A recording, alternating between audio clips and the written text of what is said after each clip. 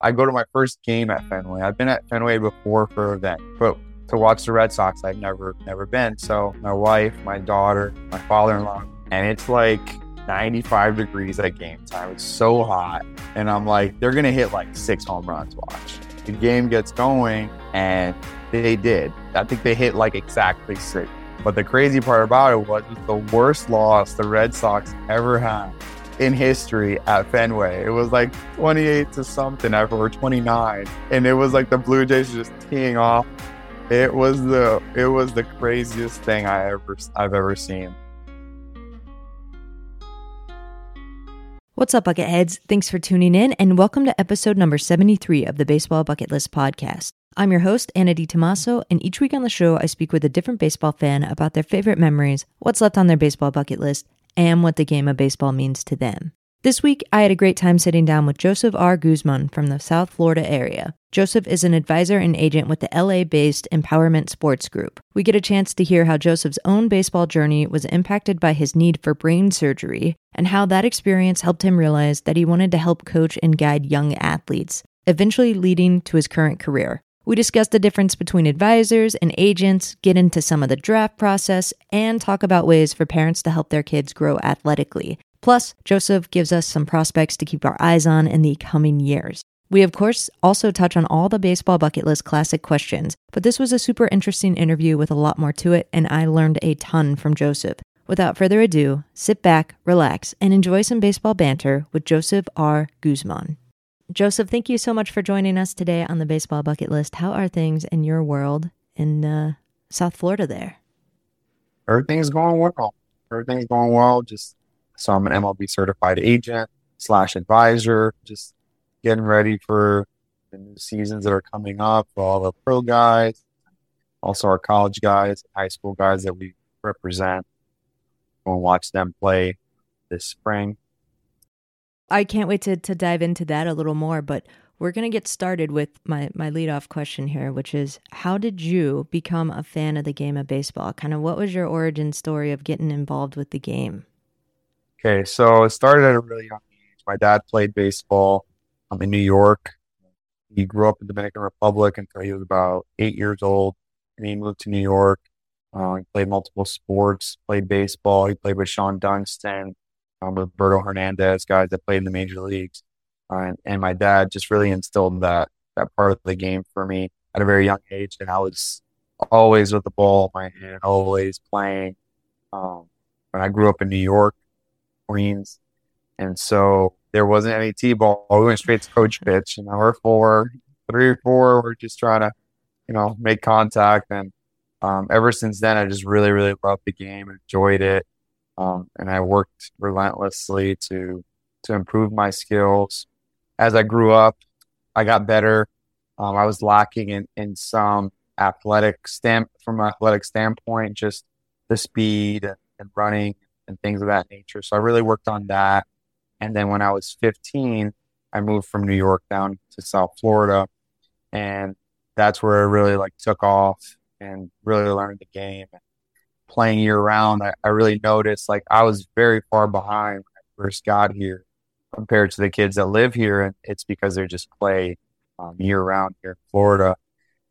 So as a sophomore, I played a lot of games on varsity. I went to a school called Sagemont in Weston, the private school, the newer school. The hitting instructor that I had when I first got here helped me a lot. He took over the program there, and I decided to go there. And, I really started to develop, and I just loved the game. Got a scholarship to go to Tennessee Wesleyan, which was an NAIA powerhouse. It was, one of the best teams that I was ever a part of. However, I didn't play much. So after that, I bounced around a little bit from school to school, and I ended up at Florida Memorial University down here in Miami Gardens, and had a really, really good junior year. Had some pre-draft workouts, had some things, some promising things. I led the team in average, RBIs, extra base hits, slugging, and I was a good hitter, and I played third base. So I was a good defender, and it wasn't till that summer that I realized I had excruciating headaches, and I had to have brain surgery. Oh my goodness. So it was it was a long, it was a long time that I spent with those headaches and migraines really for like 6, 8 hours a day. So that summer, after the workouts I attended and I didn't get signed, I went to get an MRI at the emergency room, and there was a cyst underneath my brain, and just like all this whirlwind of things going on Good that I look grief. back at now, and I'm like, wow, good thing I was, kind of clueless. So All is good now, though. I mean, like everything of that like shook out all good, and you're good and healthy and yeah, so okay. that summer was really eye-opening for me. I saw that I could have used, the type of person I am now that helps these guys. I could have used a person like myself. So I came back from surgery. I missed the whole fall of my senior year and had limited at bats in the spring, my senior year. And then after that, I realized like, okay, like, what am I going to do? I went to indie ball, worked out, did really well, did end up making the team. Then I started coaching. So I coached at Terravelle High School as an assistant for 3 years. And in the summers, I would go and work with Covington Lumberjacks in the Valley. I had a really good mentor there, Stock Ramirez. He also coached me at Florida Memorial, and he was able to bring me to coach up there. And so I started to realize I'm good at helping players find schools. I'm good at making connections with coaches, and I have connections all over the world now, just from just staying in contact with people. And then this agency basically recruited me to do scouting, recruitment, just make notes on players and get some leads and things. And within the first 3 years there, I had was 18 guys that I had found that were drafted or signed with the agency. So then I really started to grow and love that even more. And then I moved to another company, which is more aligned with my vision. My partner, Michael McGinnis, and he's very much like me. We want to help every single guy that we have and not abandon them. And it's one of those things where in this industry, guys stop talking to players. There's Hmm. agents that stop talking to players when they don't hit well. They're in the minor leagues, they're not hitting well. So we kind of wanted to change that. And I always want to be honest with my guys. If I feel like they don't have an opportunity to move to the next level, then I want them to know, I'm doing everything I can, but it doesn't look likely. So, and then that's, where I'm at now. We have 16 pro players. We have four that are AAA this past year. So, might have our first homegrown big leaguer soon. Oh, that's exciting. Yeah. Tell us a little bit about the differences between agent and advisor and kind of, what that looks like. So, as an agent, you're able to negotiate contracts for players. You're able to provide them with the equipment they're going to need, but they have to be a professional. There's rules against doing those things when a player is in college or in high school. That's against the rules. Right. Advising is basically just being the person to answer questions for your draft prospects that have you down as an advisor. But you cannot provide anything of value. If you do, you're breaking the rules. So, we can't go out and buy the bats or gloves or do anything like that can jeopardize their eligibility in college. Um, Especially if they're committed somewhere or if they are already in college. So the only thing we can do is just be a resource to them and provide them with our best advice. And then once the draft rolls around, scouts may contact us about the player. And then at that point, we can answer questions that the scouts have about the player and vice versa, and just, be that person to help on both sides. Yeah, that makes a lot of sense. I think, one of the things that I think about a lot now is how different the competitive landscape in any sport is, right? But baseball in particular, like you think about even just 50, 60 years ago, the guys who were playing Major League Baseball had like a second job, right?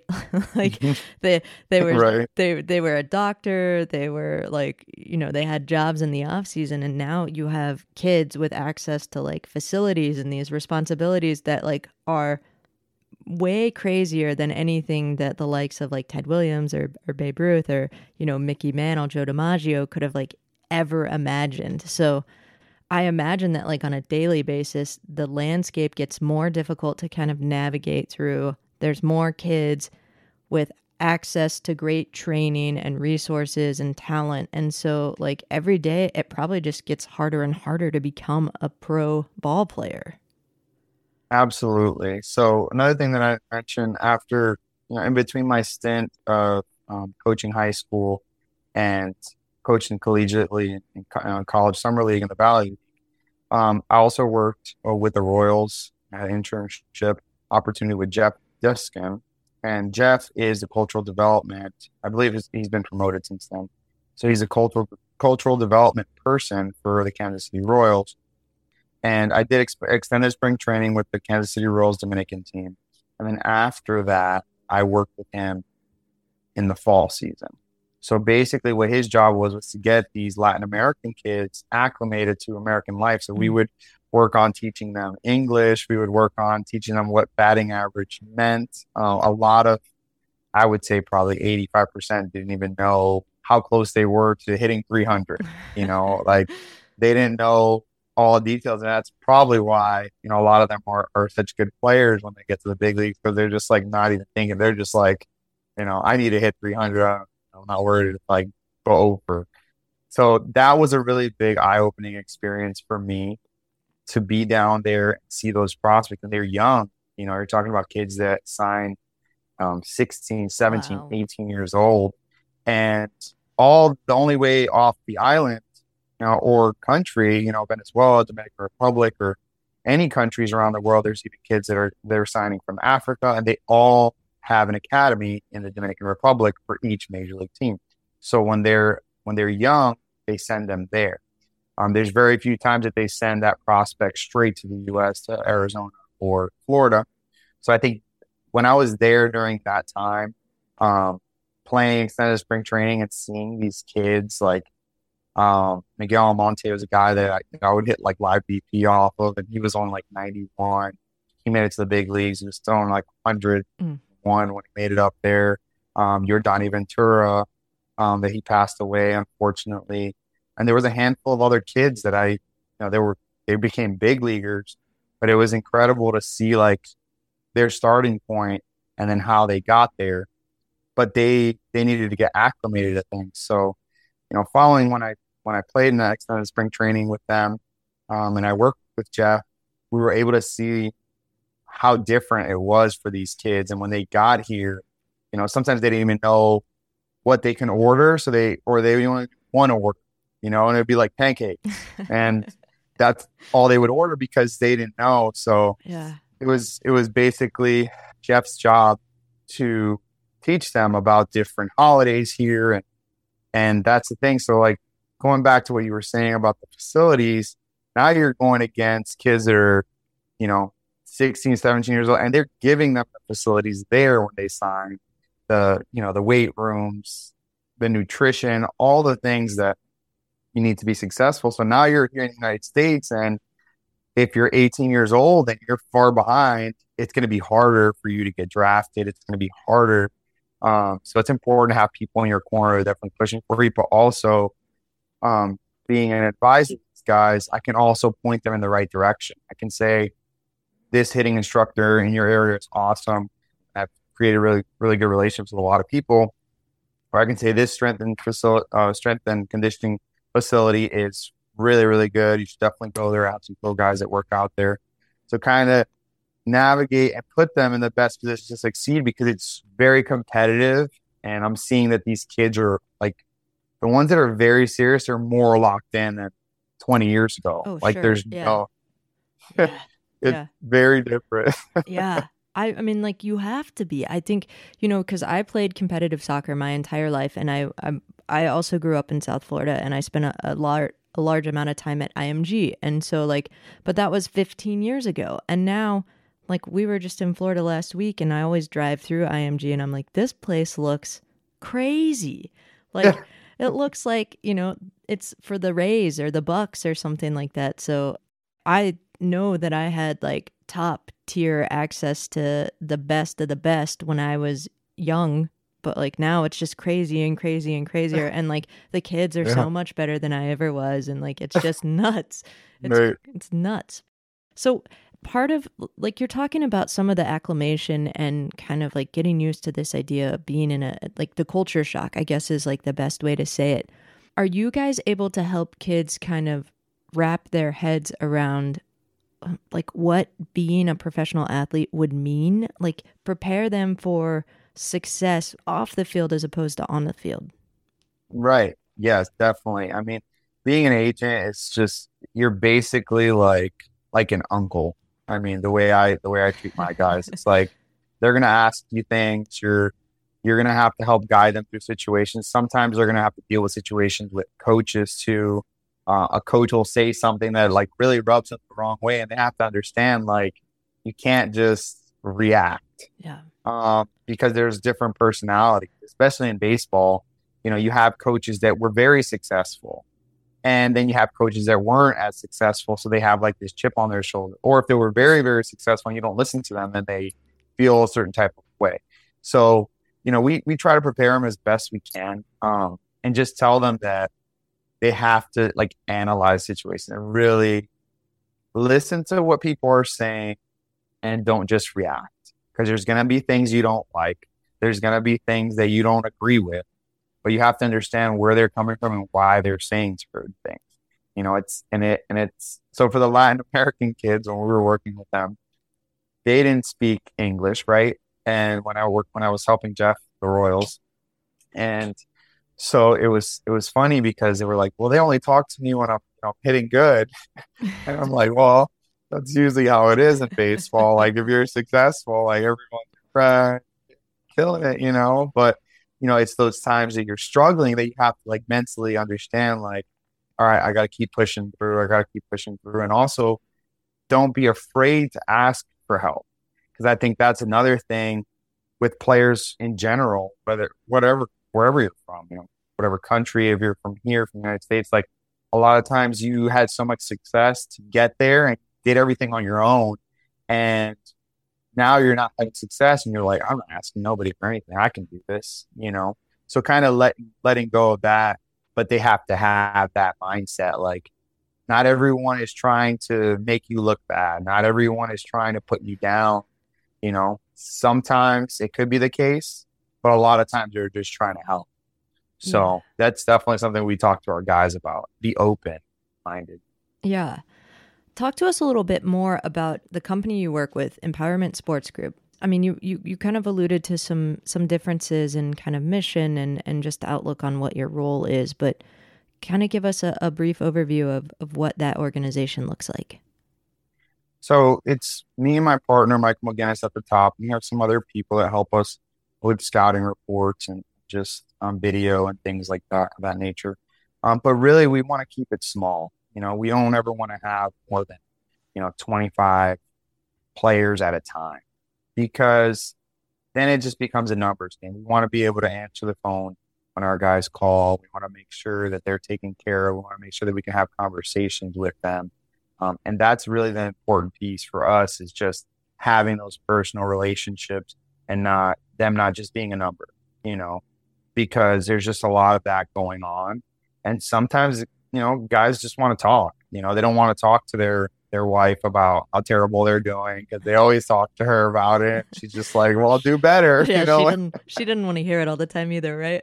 Yeah. She's like, well, hit better. Yeah. So maybe he doesn't understand how difficult it is or maybe, so just being that person that listens. Yeah. Sometimes they'll just go and talk and I'm just there, just listening. And then I'm putting my 2 cents in here and there. But sometimes you need to talk to somebody just completely away from the game that has like nothing to do with their personal life either. Like we're like family, but they just want to hear someone else's voice and hear what you have to say. Because like what I was saying earlier, I had a player once that he got injured kind of. It was maybe could have been the coach's fault, and he's a pro, so he got upset and the coach didn't really take ownership of it. But those things happen, and you have to understand like you can't get mad at this blow up because there's so many levels to this. And all you need is for one person to say that you're a bad, you're a bad apple, and then the whole organization thinks you're like the worst person ever. I had a player a couple years ago too that he came in to pitch and he blew a no hitter as a relief pitcher. So he was using some choice words on the way in, and the pitching coach thought that it was directed at him. It wasn't. Oh, So then they got this whole heated battle, going back and forth. Obviously, it didn't end well, and he ended up getting released later on. But it's those situations right there where like you might just have to keep your mouth shut because you don't want to have baseball is it's a very small world. Like everyone knows everyone, and I know people that I've met that are like on the other side of the planet, and they know someone that I met in California, like 2 months ago. So it's just, but it's all baseball related. So you can't really burn any bridges in baseball. Those guys might become, a GM of another major league team, and then you get traded there, and they're like, oh, that's the guy that was. It's a very small world. yeah. That's good advice for anything, really. I feel like, kind of, don't burn bridges unless you absolutely have to. So it's good for kids to learn that early. Are you able to share any of the names of the guys that you're an agent for? Is that something you can share with us so we can kind of keep eyes on them? Yeah. So Jacob Bosiakovic, Randy Wynn, both those guys are AAA. Who are they with right now? So Randy Wynn was with the Louisville Bats. Oh yeah. Yeah, Jacob Bosiakovic, he was with the Cardinals organization, Memphis Redbirds. So he was in AAA. Both of those guys were in big league spring training. Clayton Campbell, he's in rookie ball with the Tigers. He had the chance to be the first New Zealand-born major leaguer. They have yet to have one. That's awesome. So that happened. We got him signed last year in December. So he's been doing well. He's a catcher, third baseman, can really hit. Struggled a little bit this year. I think he's just getting acclimated. But the tools are there. He's young. He's only 18. Strong kid too. Got Logan Clark. He's going to be rookie ball this year. He's a high school kid that got drafted like a 1.8 pop time. He's been sub 1.8. In some instances, very, very good defensively. Has some real power in his bat too. I think his bat's going to develop well. Michael Alfonso, he was taken out of Key West High School in the 2021 draft. Right-hand pitcher. He's 6'3". He can really pitch. Good curveball. Had one of the highest whiff rates in the Rangers organization. So he's with the Rangers. And that's all I can think of off the top of my head. So I don't start swirling here. Yeah, that's a pretty good list to kind of like watch out for. I mean, it'd be really cool to see the first New Zealand pro ball player. Like that would be pretty special for you and your organization. Yeah. They've only had one that made it up to AA or AAA, but Okay. never made it to the major leagues. So Wow. he still has a chance. And he's playing with Australia in the World Cup. Okay. So he was playing there. He also played for New Zealand World Baseball Classic qualifier. Yeah. So yeah, he's definitely one to keep an eye on. All five of those guys are guys to keep an eye on. And Gabriel Ponce is another one. He went from high A to AAA. Gabriel Ponce, and he's with the Blue Jays organization. Great kid, 28th round pick. Wouldn't have been drafted in today's draft or last year's draft, Yeah. but he's a really good pitcher. He went from high A to AAA this year. That's And awesome. he ended up in AA, but really good arm, young kid from Arizona, Mexican American kid, amazing human being. All those guys I mentioned have really good character and hard workers for sure. That's cool. If there's a parent listening and they think that like their kid has something special and they just don't even know like where to start in terms of like how to make sure one that their kid is getting the appropriate like coaching and training, and two, like how to look out for him and put him on the right path towards perhaps a big league career, is there like the best piece of advice that you could give to a parent of a kid like that? So I would say I'm glad to help anyone with any questions. They can email me at joseph@empowermentsportsgroup.com. But the best advice I would give to parents is really understand and know the level your son or daughter can play at. Because sometimes, you want them to play at a Division 1, but maybe they're not going to get opportunities there, and you're just stuck on this, and they might miss out on opportunities at another Division 2 program or JUCO or a Division 3 program.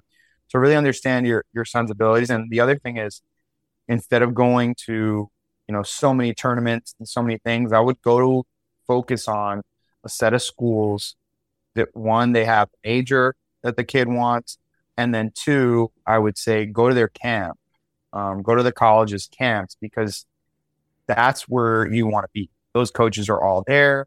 And if you have the talent and you go there and you show that you're interested, then you're going to get some interest there. So I would say that, a lot of times they're just trying to send them everywhere, and really focus on getting better. He doesn't have to play in every single tournament. If the kid's 120 pounds and he can hit, but he has no power, he needs to get stronger. So Yeah. understand, like, okay, let's not play every single tournament. Let's play, 2 tournaments this summer, and the rest of the summer we're gonna put him with a strength coach and put him with people that are gonna help him get stronger. Because there's no substitute for strength. And that's one thing that I've always told my guys, and all the guys we had drafted. There were high school guys or young JUCO guys. They're all physically strong. They worked hard to be strong. They're not going to take a kid that's frail out of high school very often. They want to see at least a little bit of strength or good shape to their body. So you got to be strong to be prepared to play. Yeah. It's a long season, whatever whatever season it is, college, high school, or tournaments in high school, fall ball, summer ball, or big leagues, 162 games, and you only have one day off a month. Yeah, you're right. Not only just to like be a good player, but just to keep yourself healthy. You got to have the strength and the conditioning to make sure that your body can handle that grind on a daily basis. So, Right. do you have a favorite baseball memory that comes to mind? Either something, as a player, as a coach, as a fan, anything goes here. I would say I have a couple. Kerry Wood, opening day, Shea Stadium. I want to say it was like 1998. He just dominated the bats, man. He struck out like 16 batters. It was 30 degrees outside. He was throwing like 97. I was like, this is insane. And I think I was only 8 or 9. I don't know. I want to say it was like 1998, but it was just unbelievable what he was doing. Like, it was 30 degrees out and he was just mowing everybody. And he's throwing 97. I'm like, how is this guy throwing so hard? And all the Mets hitters look terrible. Like, I've been a Mets fan my whole life, and I'm just like over it. And so that was one memory. I have two more. When I was 10, I went to a Rangers game, and Juan Gonzalez comes up, and I tell my sister, I'm like, he's gonna hit a home run right. They're playing the A's. He hits a home run in right field. Next at bat, I'm like, he's gonna hit another one. Hit another one. And then the third at bat, I told her the same thing. He hit another one. So he hit 3 home runs. Juan Gonzalez, that huge leg kick. So that was really, really cool. And then probably the most recent one was, I go to my first game at Fenway. I've been at Fenway before for events, but watch the Red Sox, I've never been. So my wife, my daughter, my father-in-law, and mother-in-law come on a trip, and we go to Boston and we go to Fenway this summer, and it's like 95 degrees at game time. It's so hot.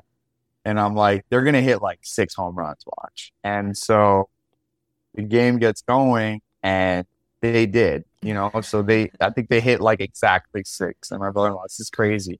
But the crazy part about it was the worst loss the Red Sox ever had in history at Fenway. It was like 28 28 to something or 29. And it was like the Blue Jays just teeing off I on was them. going And to I was say like, that was the Jays. I remember that over the summer, just looking at the box score and being like, is this like someone made a mistake.